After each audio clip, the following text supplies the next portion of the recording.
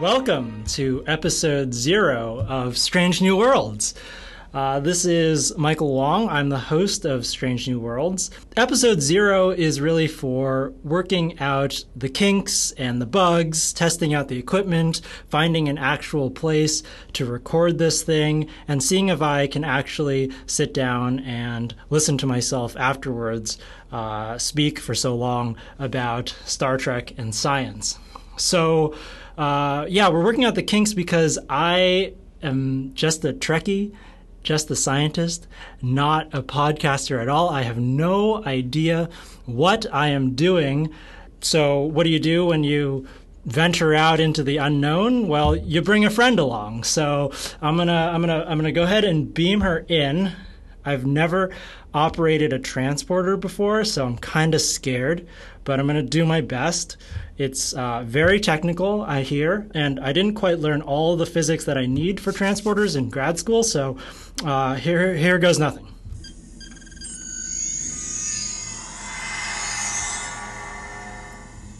Hey, Mike. Elise, you're here! I mean, am I really here? You just kind of killed me. What? I mean, you just disassembled all of the atoms and everything in the old Elise, and now there's a new one sitting here, right? So you kind of killed the old one. Well, yeah, your atoms were like disassembled, and then somehow they were recorded in a large computer that knew exactly where every single subatomic particle of your being was, and then turned it into energy, E equals mc squared, right? And then like zapped that energy somewhere else and then reassembled you. So aren't you just the same? I mean, if I were to take apart every piece of you bit by bit using like tongs and a scalpel, that would be called killing you, right? That would hurt a lot. So I don't know. I'm feeling a little hurt that you murdered me to get me here. Wait. I just beamed you here. That's like the coolest form of transportation ever. I mean, maybe for cargo, but not for people.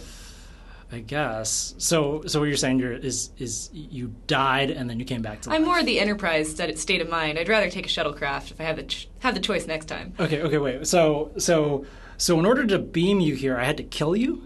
I think so, yeah.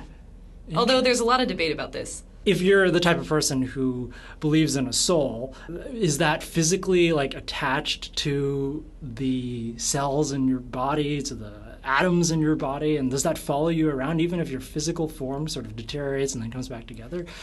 I mean, I don't know. The whole idea of a person being in one place at one time is kind of difficult when you start thinking about it too hard, because if I were to take your brain and chop it into little bits and let them communicate with each other using like a radio or something, and kept moving them further and further apart, but all of the neurons could still interact in the same way using this kind of transmission, you would still perceive yourself as being wherever your eyes were, even though your actual brain, your seat of consciousness, would be in all sorts of different places. I think you're blowing my mind into many different places right now. So this is one of those big philosophical debates that even like sort of sends you into the metaphysical realm. I mean, Star Trek does that a lot. Star Trek definitely does that a lot, especially with the whole, the Vulcan Katra sort of thing. Oh, yeah, absolutely. Yeah, they almost sort of established the idea that a soul exists in the Star Trek universe. Definitely. So perhaps I'm wrong about getting murdered every time you stand into a transporter, but at least in this world, I think you better stop pressing that button. Okay. So I'm starting a new Science of Star Trek podcast. The inspiration for this was basically I was reading about the new Star Trek Discovery trailer, which was so exciting. It came out a few weeks ago, and I was listening to other podcasts pick it apart and looking at articles online pick it apart. And I was like, there's so much beautiful like science to be talked about in here, and nobody seems to be giving that science its due justice. I want to hear about that. And then I decided, well, if other people aren't talking about it, why not try to talk about it myself and bring in other people like you to help explain some of that science. This podcast called Strange New Worlds basically is going to be a gateway, using Star Trek as a gateway to talk about science and give listeners a different perspective on Star Trek that they might not get from listening to other podcasts or just reading about it online. Mm-hmm. And I think it's a really great tool to help expose scientists to the public. That's the mission of Strange New Worlds. Is it going to be a 5-year mission? Oh, I don't know. So the main idea was, hey, Discovery's coming out in the fall. Let's try to follow it as it comes out week by week and talk about it from the point of view of scientists.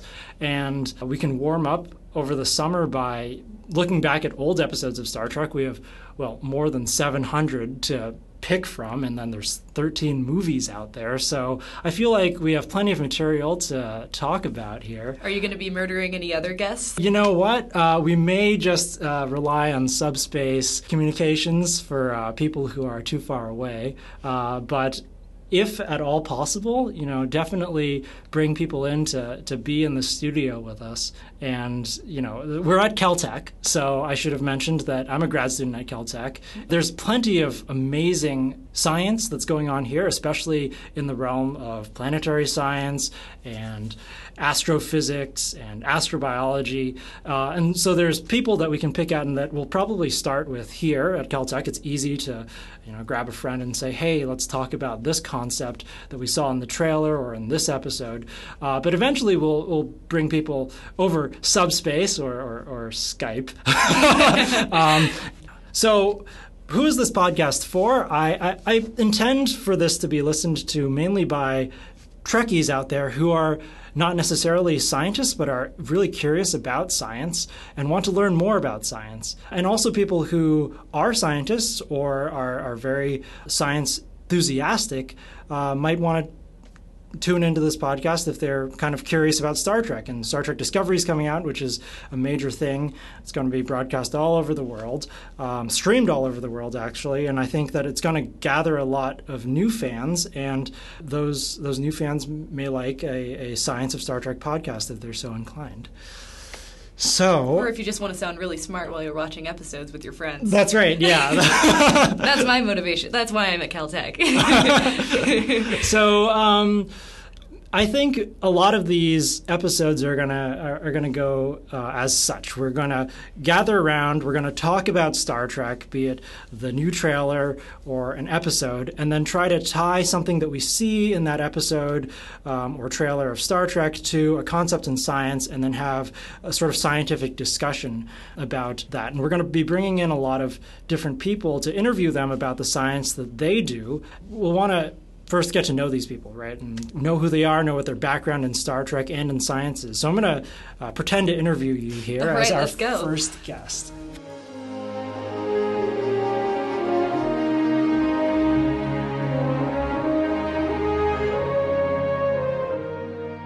First of all, who are you? I'm Elise Cutts. I'm a second-year undergraduate here at Caltech studying geology.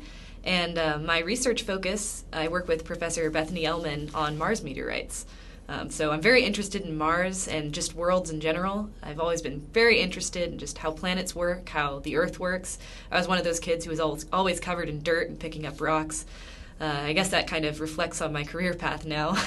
But now I get paid for it. I'm also a huge Trekkie. I got into it with the 2009 movie, and I'm really excited to be here doing this. Yeah, that's me. So, yeah, it's wonderful that you mentioned the 2009 movie, because I feel like before Discovery comes out, that was the previous sort of entry point into the Star Trek mythos. Absolutely. I had never heard of it before. My mom grew up watching the series, and so when I went and saw this new science fiction movie, I was like, oh, yes, space. I like space. I'll go watch this space movie.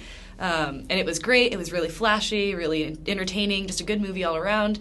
And so I really liked it. And I was like, Mom, you watched this show called Star Trek as a kid, right? And she said, yeah. Do you want to see some of the other episodes? And I was like, oh, yes. Please show me. And they were on Netflix.